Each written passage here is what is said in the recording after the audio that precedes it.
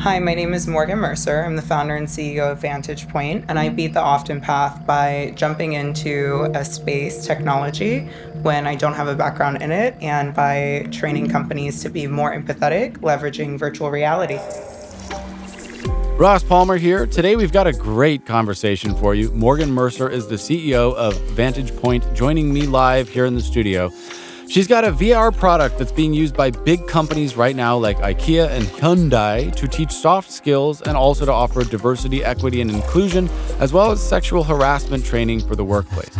It turns out her major insight is that VR is an unprecedented tool for walking a mile in somebody else's shoes, so to speak, which means that it's an ingenious way to teach empathy and so many things that are severely lacking in the workforce of yesterday and even today. She's been featured in over 150 major publications, and Vantage Point's tagline, "While technology can cause apathy, immersive technology can drive empathy and fundamentally make the world more human," is something that I don't know about you, but I deeply resonate with. So, I'm Ross Palmer, here's Morgan Mercer, this is Beat the Often Path. Well, that's pretty fascinating right there. This is your 151st media appearance I've seen from your website. So you're a seasoned pro at this by now, even though you've only been on this path for what, 5 years? Yeah, but I love it, Okay. And so before that, you were doing kind of the same thing I'm doing. I have my own digital marketing company and I help companies. I've also built e-commerce platforms. And that's something that you were doing. You were a digital manager of some kind. And you left all that, you quit all that to do something new. So what happened and why did you do that?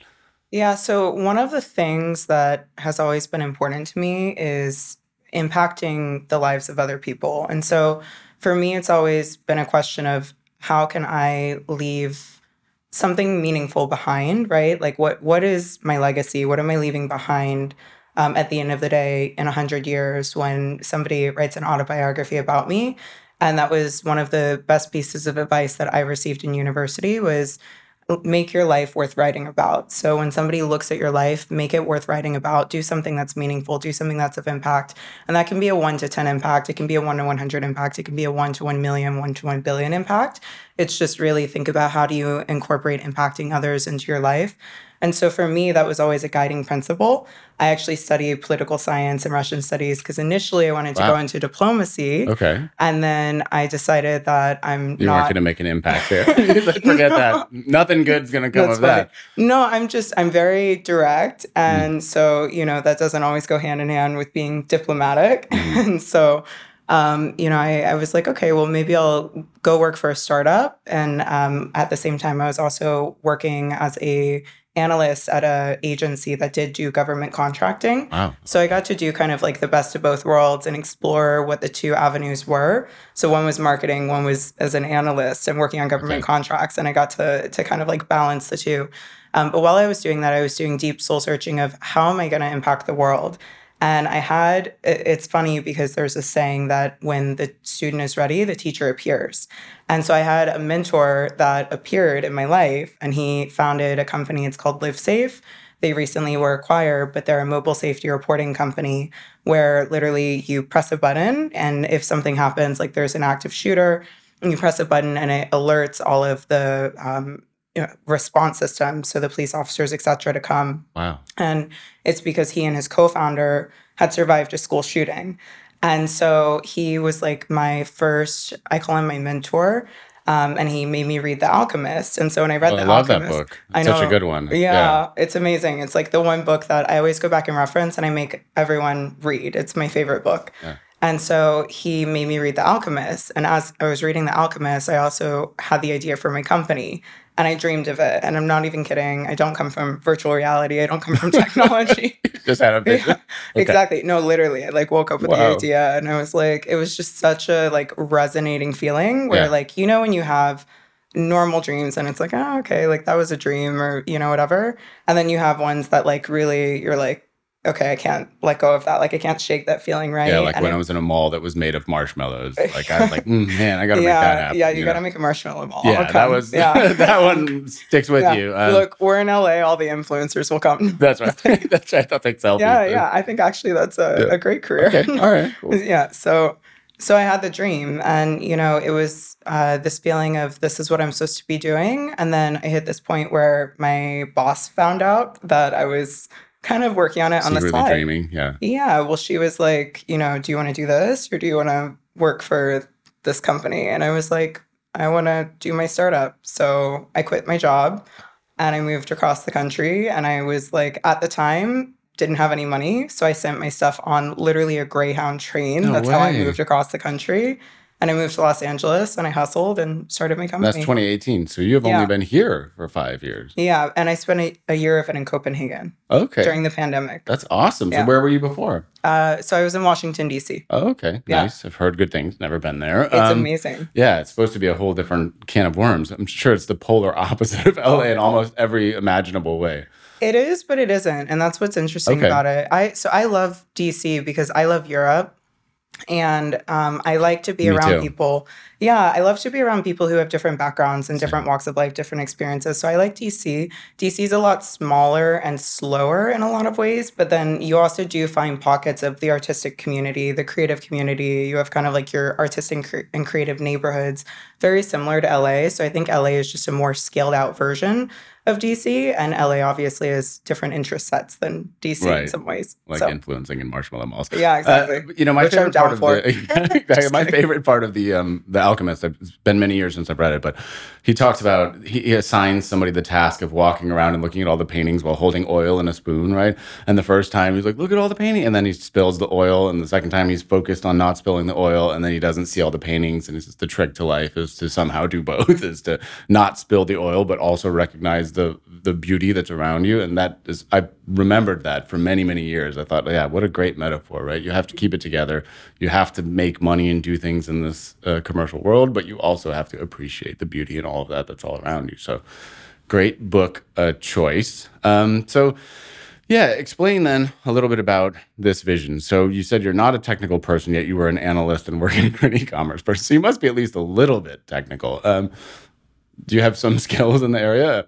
I mean, I'm a nerd, Okay. so that's what I am. I like to understand the way the world works. Mhm. And so for me, like in high school, I made it my mission to read every book on the Barnes and Noble's classic literature list for Wow. fun. No way. Yeah. So I would just do stuff like that. You know what I mean? And then beyond that, it's like when I went to go study political science, I really like to understand geopolitical systems. How do institutions work? How do they interrelate? What are different players or agents within the space? And then moving into the startup world, it's really understanding how are companies built? How are businesses built? How do consumers think? Consumer and customer, ultimately, psychology. And so for me as an analyst and also working in marketing, I would say all of those skills translate because as an analyst, what you're really looking at is you're analyzing massive sets of data to draw insights and draw conclusions. And so a lot of that has to do with elements of psychology. And then when it comes to marketing as well, it's the same thing. You're doing user personas, customer profiling, and then mapping that back to a marketing plan to ultimately tap into that. One of the books that I read really early on was Hooked. Oh, and it's nice. on. That's a good one. Yeah. Yeah, it's an amazing book. And it really, really dives into the depths of how companies understand user psychology and tap into it a lot of times for negative ways. And so to me, it's always been interesting. So it's like, okay, well, a lot of these companies do things like this negatively. What would it look like if we use some of this stuff in a positive light? But to your point, I like to understand things. And so, yes, I can be technical. I did teach myself to code when I decided to start my company. I didn't code the product, Right. but I think it's important to understand the ins and outs of how everything is made, even if you're not making it yourself. You need to understand the process. And that goes back to the alchemist, right? It's learning to love the journey, not just the end destination. So you really need to understand each of the different parts of the journey to get to the end destination. Yep. And Hooked is the book that talks about virality and the K factor, right? And he uses LinkedIn as an example, Exactly. like whether something catches on or not. And for example, this podcast is going to catch on because you're going to be so blown away that you're going to tell all 10 of your friends. And they're going to go like, yes, Yes. we need a part of this. It's a super secret club. It's the new Soho House. No, okay, so you've always had an interest in sort of business and maybe the potential of what these things could be. And then you said, okay, I'm going to make a virtual reality company, and you're going to make a virtual reality company talking specifically about DEI or diversity, equity, and inclusion. So what prompted this space? Why did you think that there was a gap in this space? Why did you think that virtual reality was the medium to achieve your goals in this space? Well, initially, I wanted to start actually with sexual assault training for the collegiate space, so Mm. universities. And then my friend, and I'm just being super, blunt, my friend came to me and was like, Morgan, you need to start where there is a very clear business model and where there's an easier in. And that's Okay. going to be the corporate space. And so I was like, okay, well, first I was like, no. And then I was like, he's right. You know what I mean? And there's a lot of red tape when you look at things like Title IX within the collegiate space. And there's just a lot of, it's really difficult to get in. And, unfortunately, a lot of the topics that we train on are heavily polarizing because they're so politicized, Yeah. as is ultimately everything, not just the things that we train I know. on. Whatever you talk about is Literally political. Yeah. everything. Yeah. Do you like water? Every word on the show is Yeah. politics, no matter Yeah. whether Do you like water? Okay, so what side are you on? No, Oh, I'm just really? kidding. I bet you do. Yeah. Yeah. Yeah. You would say that. Exactly, right? So it's like, unfortunately, that's how everything is. But, when I was looking at Title IX, I was like, okay, well, that's going to be really difficult. There's a lot of red tape there. And so ultimately, we decided to move into anti-harassment training. Okay. And it's similar, but different, if that makes sense. And it's also something that's regulated. So there's a clear use case, a clear business model. There's a clear entry point in. And there's a clear way that technology can come in and augment it to help support learning objectives that create a better outcome and create a better future. And when I initially had the idea, it was before #MeToo. Mm. And so everyone thought I was crazy because it was back when there were like standalone computers and like you literally had to put up sensors to do room scale VR. And so everyone was like, Morgan, what are you doing? What are you doing? And I was like, you know what? I'm going to do it anyway. I was kind of forced into the choice in some ways because Really? it was like, because it was like, are you going to pursue your dream or are you going to keep your job? And I was like, I'm going to pursue my dream. So I was kind of like a little bit forced into it. But when I quit my job and I moved across the country, and again, it's like the alchemist, the universe will, this is my belief, but the universe will sometimes respond to that, right? So I moved across the country, quit my job, and then #MeToo started to unfold. And all of a sudden we started getting 151 press outlets. Like literally I had a time when I was landing on a plane in San Francisco and I picked up my phone. I never answer calls I don't know.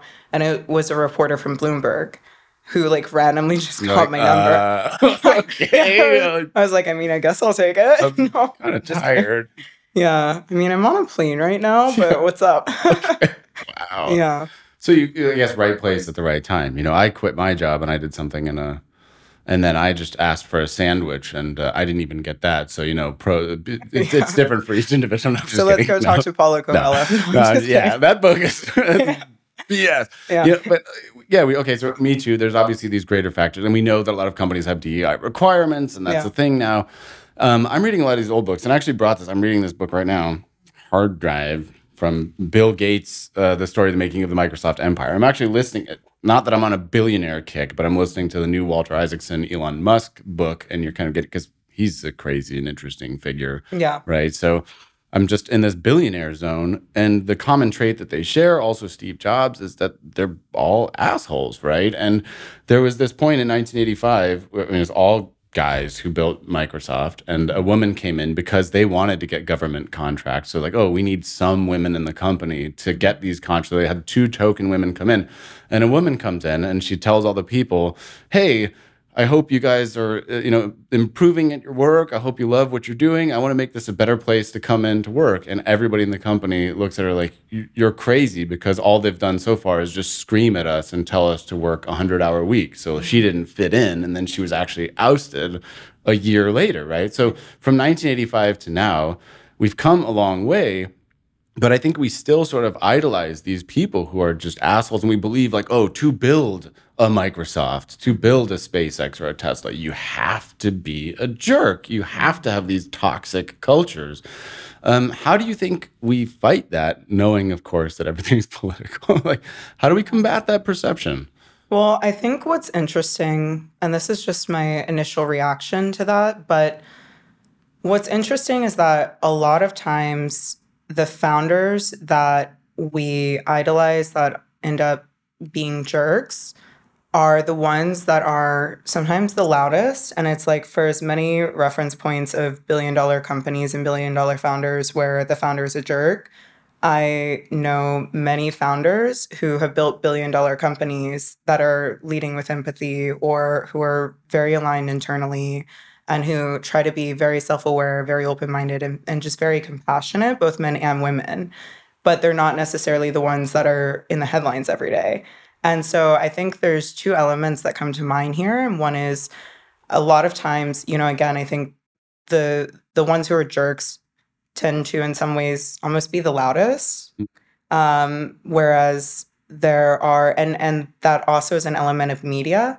I think that, there's a lot to be said about how media plays on our emotions and it plays on fear.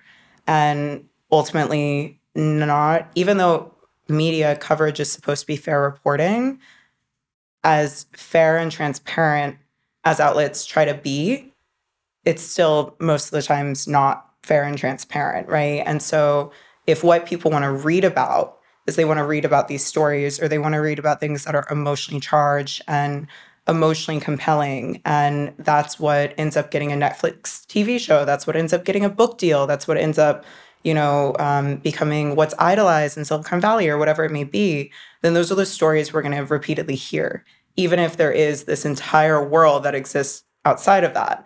And Where people so, are reasonable and they say, yeah, you can take a couple weeks off for paternity leave. Yeah, It's not a horrible thing. No, it's not the end of the world. Exactly. I have so many friends who've actually built billion-dollar companies, and they're not like that. They're just not on Netflix TV shows. Are they the richest people in the whole world? I mean, they're very rich. Are they the richest? They're top, See, top, then they're losers. But yeah, they're you're losers. Right. Yeah, if you're not the literal richest person in the world, then you you're are failing. a loser, right? Yeah, It's all about money. Okay, I'm gonna go home and reevaluate. Yeah, because at the beginning of this, you said, I want impact. I want the biggest impact possible, right? Yeah. But that's not the question you should be asking. You should be asking, how do I make the most money? Forget impact, forget legacy, forget biographies. Yeah, just money, money, money, money, money. That's it. But the thing I would argue is that, so there's the richest, like the top 100 richest, but I think that there's also a time scale capacity, like there's a time scale to that, right? And so the thing that I've seen is a lot of my friends who have built billion-dollar companies are in their early 40s, late 30s, mid 40s, whatever it may be, and this is their first company. And so what you see with Elon Musk is he started with, I forget, ZipX or whatever. He started actually with that one. Yeah, and then he went over to PayPal. Then he went to SpaceX, and now he's at, Twitter, which is now X, which is, in its own precarious situation. But he's built multiple companies, right? And so, yes, Bill Gates built Microsoft. But at the same time, a lot of times, I would say that that's kind of like the narrative of the past, because that was really in the dot-com boom. And I don't necessarily see a dot-com boom coming up unless we were to look at maybe AI, but AI is still pretty nascent, right? So I don't know that we'll have that many Bill Gates coming up. I think that a lot of the future profiles of people who are the richest in the world are going to model out people who are serial entrepreneurs, less so than somebody who does like a one-time make it or break it, market take all winner. Yeah, work 100 hours a week and forget everything else. No time to shower, no time for anything. Yeah. No, we're going to build the showers in the office. Yeah, right. Just like 5 minutes. That's all it takes, guys. Yeah, it's efficient. Just like it's behind your office. It's not that hard. Apparently it is that hard. Okay, so you've partnered with brands like IKEA and obviously, like we said, media outlets, but you've been partnering with some pretty big brands. So what is the experience that you're trying to bring to people with what you're doing? And if I put on the headset, the VR headset, what is the experience that you want me to have that I'll learn empathy or I'll learn some of these soft skills, as you call them? Yeah. So one thing, and my dad is a Trump supporter, NRA instructor. He thinks I'm an activist. Okay. Yeah. And then my mom, is a liberal Democrat. So my mom's black, my dad's white. That's an unusual pairing. Yeah. Okay, so that's also part of why I started the company. Yeah. A large part of why I started the company. And so growing up in that environment, I realized that we all have our own different life experiences, right? And so your reality is not invalid because it's different from my reality, and vice versa. My reality doesn't just not exist. It's not real. It's not real because it's different from yours. Yeah. And so we can have two completely different sets of life experiences and have to honor the fact that people have different experiences in the world, right? And so ultimately the role that we play is building the bridge and creating the space for people to really have some of that reflection. And ultimately, transparently, I used to be very different than I am now. Like, I used to not support gay rights. And then I had a Mm. friend in Europe who was like, Morgan, why don't you support gay marriage? And I was like, I don't know. She was like, no, but like, really, Morgan, why don't you support gay marriage? And she really pushed me. And realized I grew up in North Carolina. I grew up with very religious parents. I grew up going to church every Sunday. And religion also a lot of times plays into this too. It's not just politics, it's Right. religion. And a lot of the history of our country was created based on religion. So there's like so many interwoven factors that we have to consider. And I used to not believe in some of the things that I believe in now. And so for me to, and it's not about necessarily coming in and saying like, hey, your opinions are wrong and we're going to change Right. you, Right. right? But it's creating the space for people to question and to propose different realities where people can reflect and say, does this still ring true to me? Right? Do I still agree with this? And do I actually agree with this? And are there potentially other realities or avenues that I haven't explored or had the opportunity to explore? And that's something that virtual reality is uniquely posed to do, because you can actually take someone and transport them into like different narratives, right? Different So you get to walks of life. experience what something is like. You say, hey, if you were Exactly. in this position, this is how it would Exactly. feel like. Do you want to be in that position? I mean, just assuming at this point. Yeah, But or just like if you're in this position, this is what it feels like. And now that you're in that position, right, you may still walk away and be like, nope, I still believe the same thing. But do you still believe the same thing? Or is there space for there to be multiple perspectives or opinions or realities that exist? And can you grow from that, right? And I think we can all grow. I think we all have room to reflect. what a So, powerful thought. I mean, that was the first, that's the reason why I'm actually drawn to your story and why I was drawn to your company is precisely that thinking. Because when we think about virtual reality, we think of avatars and Zoom calls and all this kitschy, weird bullshit that doesn't really make sense. We think, oh, I don't want to have this 3 pound thing on my head every day at work. And I don't want, a lot of it is scary to a lot of people. And you say, like, oh, that's the end of the real world. But I do think that the power to achieve empathy and to literally see the world through somebody else's eyes, that's got to be one of the most profound and interesting applications of this technology. And so when I saw your company, that was the first thing I thought. I was like, oh, what a cool idea. And obviously people resonated right away almost because you're very young in terms of the company and you've had big partnerships and a lot of coverage. So something like 90% of the people who've taken your program experience some kind of shift. So yeah.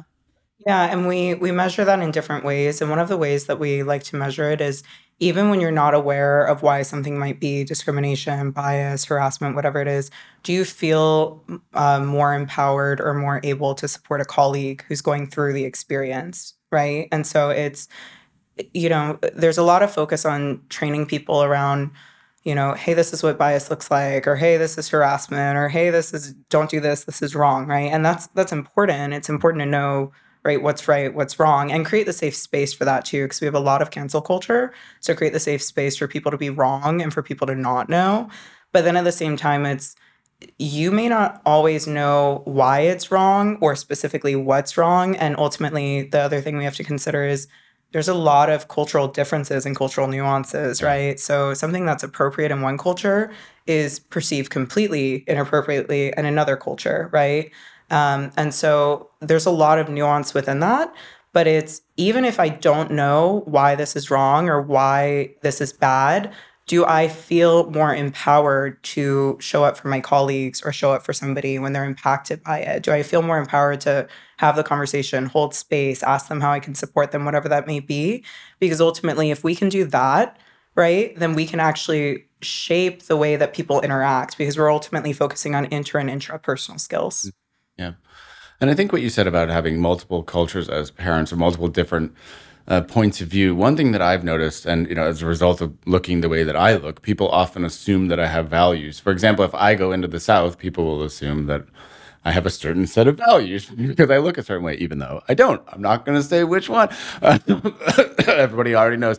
But so sometimes people will say, like, hey, they should really get all that stuff out of our schools because they shouldn't teach kids. I have a kid who's in school, and I think, what's the harm? Let him read every book possible. But people assume they just project these things. So I get to hear a lot of that, and I could pass, for lack of a better word, in either camp, right? And one thing that I've noticed is that we don't really talk to each other when we have arguments with people. If you actually ask somebody says, like, I'm upset about this, and you engage them and you say, why are you upset about this?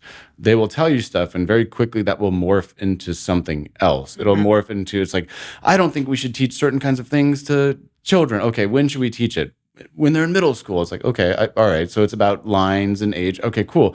But I'm really upset about the fact that there's so much crime and cars are being broken into in San Francisco and the conversation always just migrates into something else. And you think, okay, well, all of us are worried about safety. All of us are worried about crime. All of us are. So we're not really talking to each other on these issues. We each have viewpoints, and I think we each have things that are important to us. And this is more important to me, and this is more important to you. Even if we might agree on a lot of stuff, but like we're portraying it as we're enemies. And the truth is that we're not really enemies. You're just kind of focusing on this, and I'm kind of focusing on that. And we ultimately have different ways that we want to achieve it, right? Right. That's fundamentally what it is ultimately, I think a lot of people want the same thing, the same outcome for the most part, right? But we disagree on the way to achieve that. Right. And I think a lot of times for me, when it comes to understanding somebody else and the other thing that I'm thinking as you say that is a lot of times we listen to respond. We don't listen to hear. No, And like, I want to tell you about San Francisco. yeah. Let me talk to you about the homeless problem. Yes. You don't know the It's out homeless of problem. control. I do. Democrats are ruining everything. I do, right? And so, like, it's one of those things where we're listening to respond and we're formulating our argument and we're formulating what we're going to say. And we already know what we want to say. And we already know that we want the other person to agree with us. And if they don't agree with us, then they're wrong. And they have something that they need to learn and blah, blah, blah, right? All of these things. And I think the challenge for a lot of people, but if everyone could do it, the world would be very different, is taking a step back and really understanding where is this person coming from. And so that's the thing that I always try to do when someone has beliefs or views that are different from mine, is I try to take a step back and I say, like, where is this person coming from? Like, what's your background, right? Like, how were you raised? Like, what were your childhood experiences? What formulated that train of thought where this is why you think this is the way to achieve it? And so I think if everyone can do that, because if I can do that, then I can have compassion, even if I don't agree with you and your perspective and how you want to go about achieving something. I can have compassion for why I might, think that something is, more or less ignorant or more or less closed-minded or more or less, one avenue versus another, whatever it may be. Like, I can have compassion for your perspective and your understanding.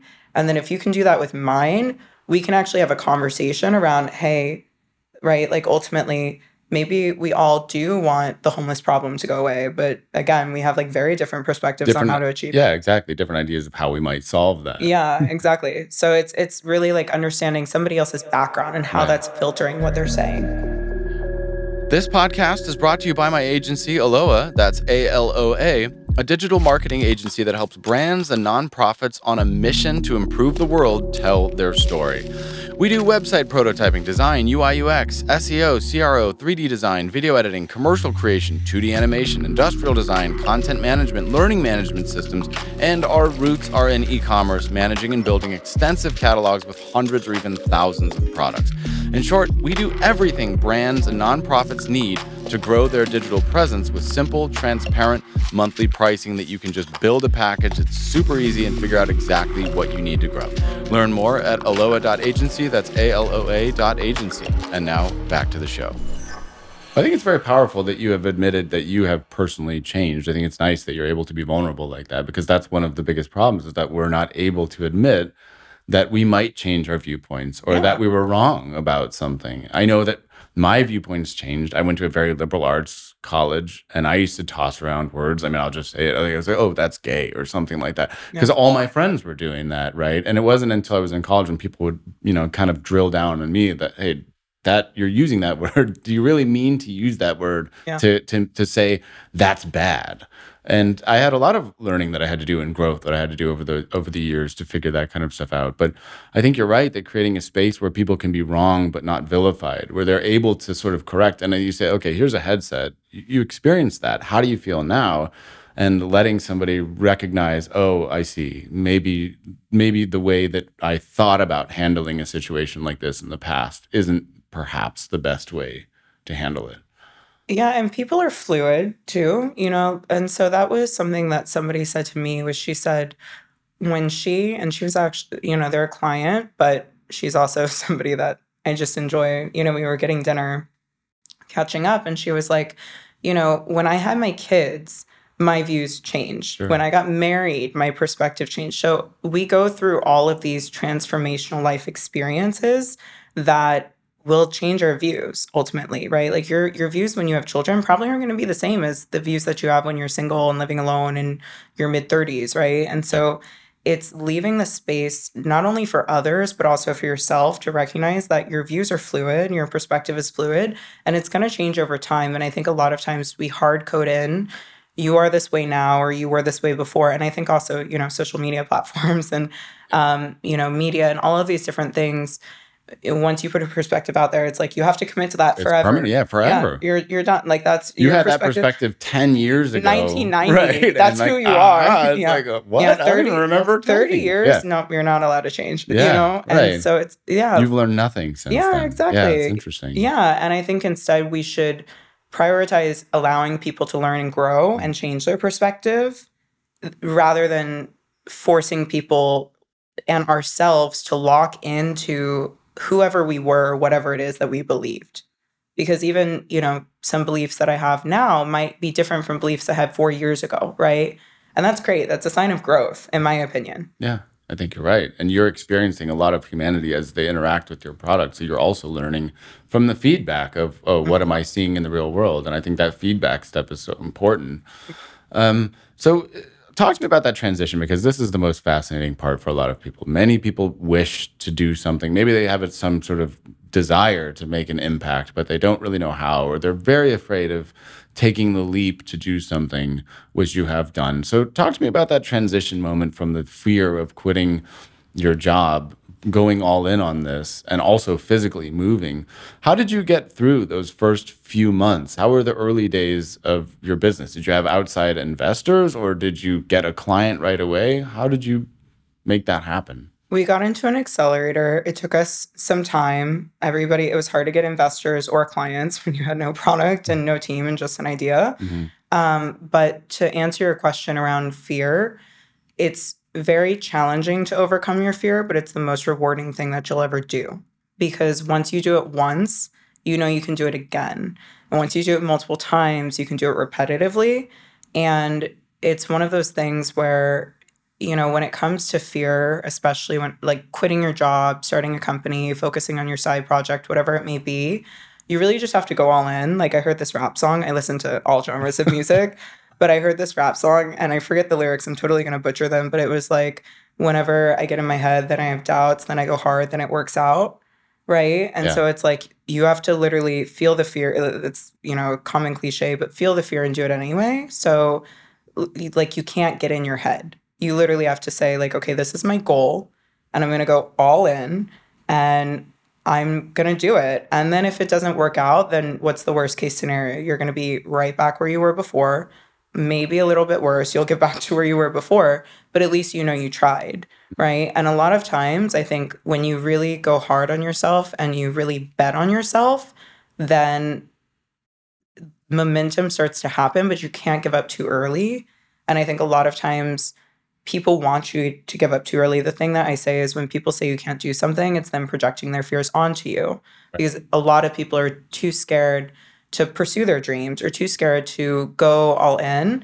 And a lot of times people are also subconsciously, they don't want to see you achieve your dreams because it's going to be a mirror back to them That they did it wrong. Yeah, of the fact that they made a mistake. Exactly. Right. Exactly. And so when you hear other people talking to you, you have to just like zone it out. And something that I did really early on was I was like, all motivational videos all the time. Okay, you did. I'm dead serious. Full Gary V mode. Yeah, okay. Yeah. No, like YouTube, like motivational, like you versus you, wake up, hustle, grind, blah, blah, blah, which I think again, like ties to some of like the hard drive, like yes. mentality. I balance it though. I like to meditate. So, right. I'm very into like my internal state, but I would listen to motivational videos and I would just be like, you know what? This person said this thing or this person's questioning me and I'm going to put on a motivational video and I'm going to work and I'm just going to see what happens. And I think also taking a playful approach of like, you have one life. So it's kind of like a see what happens approach, like let's try it. Let's see what happens. And worst case is you're back where you started. Yeah. I love that approach. What was your first big break? What was the first time where you felt, oh, okay, this is maybe going to work out? I think I'll tell you, but I think we create our big breaks. So when I started my company, again, I taught myself how to code because I like had no idea how to start the company and get it out there. So I was like, okay, well, I have to get into like the rooms of people who are in VR. And if I'm going to go into a room of people who are in VR, I have to know about VR. I can't just be like, hey, I'm starting a VR company and I don't know how, Or you have to bring donuts and just say, here's food. That's true. Yeah, exactly. Yeah. Enjoy. Yeah. Well, actually, marshmallows because we're in LA. Yeah, no, right. I'm just kidding. I like marshmallow donuts. Full circle. Yeah, exactly. Full circle, yeah. Literally. So I learned how to code. And I took a ton of Udacity courses and then I went to hackathons and I started like pitching the idea. And I really just wanted to hear how other people engineers perceive the idea and how they would go about building it, what they thought about it, etc. But then at the same time, I'm the type of person where I'm like, again, you have one life. So who cares? It's better to apologize for something than, not do it. So I literally started reaching out to people on LinkedIn. This was something I actually did before this. I like reached out to the president of one of the largest marketing and communications companies one time. And I was like, hey, can you mentor me? And he actually mentored me. I'm serious. Wow. They're like one of the largest. It was in WWPR. And he mentored me. He took my call and he started setting up monthly calls with me. So when I was entering into VR, just started reaching out. I looked up lists of like the top thought leaders in VR, like the top 100 women in VR, the top 100 founders in VR. And I reached out to all of them on LinkedIn. I was like, will you give me 15 minutes of your time? And then I made my questions super curated and super focused on specifically what they did. So if they were a product background, why did you choose to publish on the Steam store? Why did you choose to architect it in this way? If they came from like a go-to-market background, okay, so how do you view consumer adoption, right? So make your questions super focused. And when I did that, what I ended up finding was that a lot of, again, my big breaks started happening. I'll walk you through my biggest break, but the breaks in were people who I reached out to be, to mentor me on 15-minute phone calls were like, hey, come to this conference. Then I would go to the conference and I would like be invited to a private dinner with Oculus, right? And then I forget, like I met the co-founder of Oculus indirectly, like through that, right? Or I would be invited to an event with like, where inside the event, like it would be like the box or the suite of a sports event. And inside the box was like somebody who's best friends with the co-founder of AOL. And his daughter is one of the Harvey Weinstein people. And so all of the things just kind of connected. So that's what I mean is like you really just have to go out and put yourself out there. And so then if somebody invites you to something, you just say yes. Exactly. Yeah. If an opportunity presents itself, you got to go. Exactly. And it might cost you money and you might not know if you're going to get anything out of it, but you have to sort of take those micro leaps as well, it sounds like. Yeah. And when you go with the idea of I'm going to get something out of this, usually you don't get things out of it. So you have to go with the idea of, no matter what, this is going to add value in some way. And the value could be you learn something really interesting from a panel that you end up incorporating into your product, or the value could be you meet somebody amazing who ends up like opening doors for you. Yeah. But people can sense when you're wanting to go just to get value. And that seems transactional. So a lot of times that'll block a lot of meetings and a lot of conversations and calls. But that being said, my first big break was like, when hashtag Me Too finally took off. And again, I was like implementing my strategy I just told you about. So Rose McGowan follows me on Instagram because I reached out to her on Instagram. I was Okay. like, Yeah. hey, I'm starting a company and like you should follow me and we should, talk. She was like, yeah, I'm interested in talking. This was like during the middle of Harvey Weinstein stuff. And I just kept doing that with other people. And then all of a sudden, and I was doing press pitches, all of a sudden I got us into, I forget the publications before, but Wired, and we got print and digital, like pre-product, and I was like the person of the month, and the cover of the magazine is Trump. It was like the Trump issue, and no, but it was like amazing because it's like print and digital coverage, and like I'm in like the newsstands of like an that's huge. airport. Yeah, it's like really big. Huge. We're like pre-product, right? And then from that, we got into Vogue, we got into all of these other publications, and then from that, we ended up getting all of these inbound leads for clients, and then from that, we ended up fundraising, and then from that, we built the product. Cool. So, what an amazing story. Side note, I don't know if I'm allowed to share this story or not, but I got jury duty relatively recently, and there was a camera crew. This is LA. And I was going in, and there's just it was a media circus coming into the courtroom and all of that. And I didn't know where I was going. And as I walked through, I heard some attorney say, "These are the Weinstein jurors." And I was like, oh, mother. And then I found out that it was the same building, the same floor. There were two different cases. And I had maybe a 50-50 chance of being on that jury. And I thought, oh my God, please don't. Like, I cannot be unbiased in this case. It's impossible. Yeah. But yeah, that was a real close call there. That's what happens when you live in this magical, crazy city, I guess. But yeah, such powerful insights. So you spend a lot of your time networking. Or how much time in a given day did you spend reaching out to people on these platforms? Yeah. Was that most of the work? Well, it's interesting. So you call it networking. I don't consider it networking. And I think that's where a lot of people fail. Is networking is, again, really transactional, and nobody wants a transactional conversation. Nobody wants to feel like you're coming to them literally with the intent of getting something out of it. And I think that's why, people will open more doors for you if you're less concerned about the desire for them to open doors and you genuinely just want to learn from them.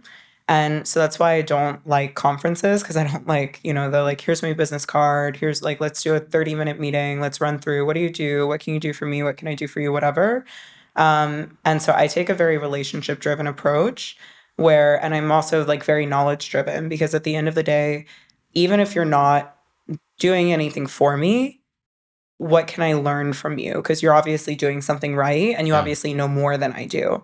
So in the early days, that was like primarily what I was doing. I was just reaching out to people. I was like, hey, who should I be talking to? What should I be learning? How should I be building this? And that's it. Like, how would you approach this if you were me? Guide me and give me advice. And then outside of that, I was also like pitching the press. So again, I had a friend who worked in marketing and PR. On the PR side, I worked in marketing too, but she was on the PR side. And she taught me how to write a press pitch. And I literally Googled like press lists, and there were like all of these like leaked press lists online. Ooh, okay. Yeah, like leaked press lists online. And then you can also use like email scraping tools. I worked in marketing, so I know this, like email scraping tools. Hunter.io. Yeah. Scrap. Don't tell anybody. Yeah. And like find like, publicist emails from LinkedIn. And then I wrote PR pitches, and like I would just do it. And the other thing is, it's all about perceived momentum until you have momentum, because people like momentum, right? Like once you're going, you're going. And so you have to give the perception of momentum if you don't have momentum yet. And so I would do like these cadence press pitches, like literally again, when I had like no product, nothing. And I was like, hey, we're starting this company. Hey, we have like a new advisor on board. Hey, we just secured this. Hey, whatever. And like anything you can do, whatever. And then again, once we did all of that, we got into the accelerator program. It was actually about building the product. It was actually about finding customers. It was actually about, them building an iteration of the product based off of the feedback we got from our customers. Then it was about aligning our product to the go-to-market and customer fit. And then it was about, building new product lines and building new features. So in the early days, it was like all of it, because that was how I started.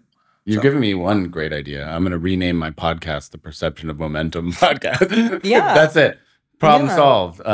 everybody's like, that makes so much sense. No, what a cool, fascinating story. So for if you get your way, what would the best case 5 years from now? I mean, obviously you're on a very different trajectory now than you probably thought you were going to be 8 years ago. Yeah. Best case scenario, what do you imagine happens for you, for your company, for everything? That's interesting. So we work with the public sector, and we're also working with the private sector as well. We work with the private sector. We're also working with the public sector as well. I would reverse that. And I would say really doubling down on both, because again, when we think about impact, we think about a one to many. So it's the individuals that we train within companies can then take that out into their communities. And we work with, for example, the OECD, so the Organization for Economic Cooperation and Development, right? They're an NGO that works with the 36 UN member countries. And so that's a really great opportunity for us to be able to create impact in local communities. And then likewise, we work with really large companies, as you referenced, IKEA, Hyundai, et cetera. I would say, and we're actually looking at rolling out new training lines. So we rolled out diversity and inclusion. We actually rolled out 2 different training lines. So I've lived in Europe twice. I lived in Italy and I lived in Copenhagen. And right now we're doing a lot of work with companies in the UK, for example, where the UK is very different from Europe. And so really understanding the nuances there. And I would say for us, it's rolling out additional training lines around some of the different topic areas of impact. But we also measure impact. And so we're looking at, can we improve retention across teams? Can we improve self-rank comprehension and also the comprehension scores coming out of our program?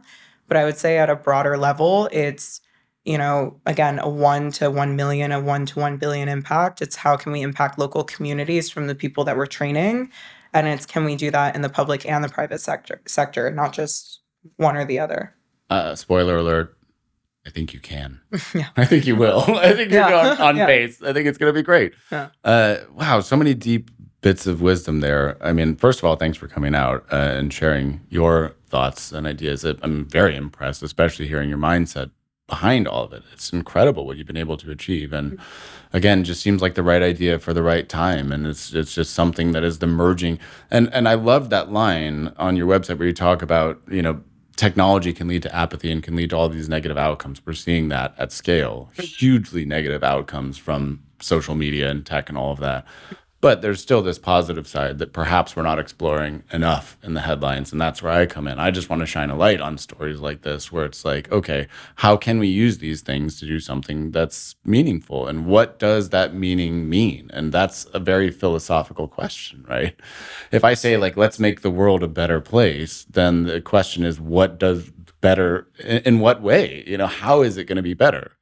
So had the most interesting conversation because, again, I love to understand how things work and how people think. And so I was talking to somebody about the writer strikes and the actor strikes in LA and the role that AI is going to play in the creative industry and the way that a lot of roles are going to be augmented and, just how people have a lot of fear and what that's going to mean for the landscape in the next 5 years and like what this person's thoughts were, like what's right versus what's wrong. What do I think what's right versus what's wrong?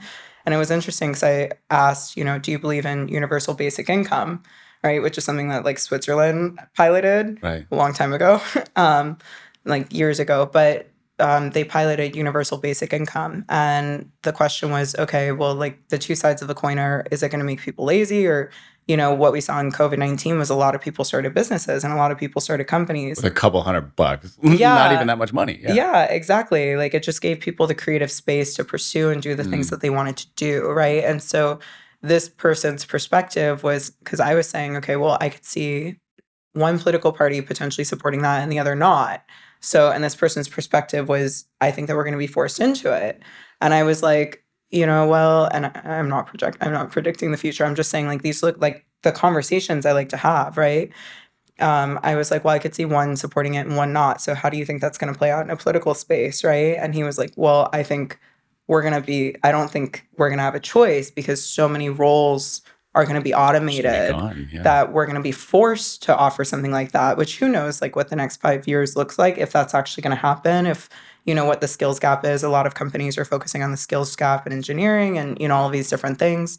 And we've seen iterations of that in the past where we've gone through like the Industrial Revolution and, elder generations having to learn technology and all of these different things. But ultimately, going back to your question and make the world a better place, it's, okay, well, what does making the world a better place look like? Right. And what do I envision the world looking like in 5 years, 10 years, 15 years? And let's also keep in mind, there's a really interesting book that says we like to predict that we're going to move a lot faster than we do. And so by now, like 20 years ago, we thought we were going to have like flying spaceships and, holograms running our apartments and our houses. And we don't. And so, yes, there's an element of technology moves very fast, but there's also an element of technology moves very slow. And so it's balancing the two and really thinking about like at the core fundamental, what are our values? And building intentionally and carving that intentionally when we have the opportunity to. Yep, that's right. And we think that AI is going to want to take over the world, for example, but maybe it just wants enough money for cigarettes and booze. We just have to figure out what cigarettes and booze are to AI. Yeah, maybe it just wants to be like a top, 100 wealthiest person. Yeah, exactly. Not the number one. Maybe it just wants its own island, and that's cool. I mean, AI is the collective human consciousness, so I wouldn't be surprised if it just wanted to be the top 100 wealthiest person in the world. Right? I'm going for an island. If it's good enough for Mark Zuckerberg, it's good enough for AI. Just a beautiful island and a view. There's a camera on a beach somewhere. Yeah. Just pointed out at the ocean, and it's going, this is nice. Yeah. This is pretty sweet. Yeah. I don't want this to be smog and gray and haze. I think the collective human consciousness would agree with you. Okay. Give me an island. All right. Yeah, exactly. Well, soon enough, you're on your way. As we wrap up, so I guess, can you distill for the TikTok crowd, what is your life philosophy in 30 seconds, and then we'll close it out? Yeah, that's interesting. What's my life philosophy? So that's a good one. My life philosophy is, again, make your life worth writing about. That's the one that I always come back to. And I'm an idealist at heart.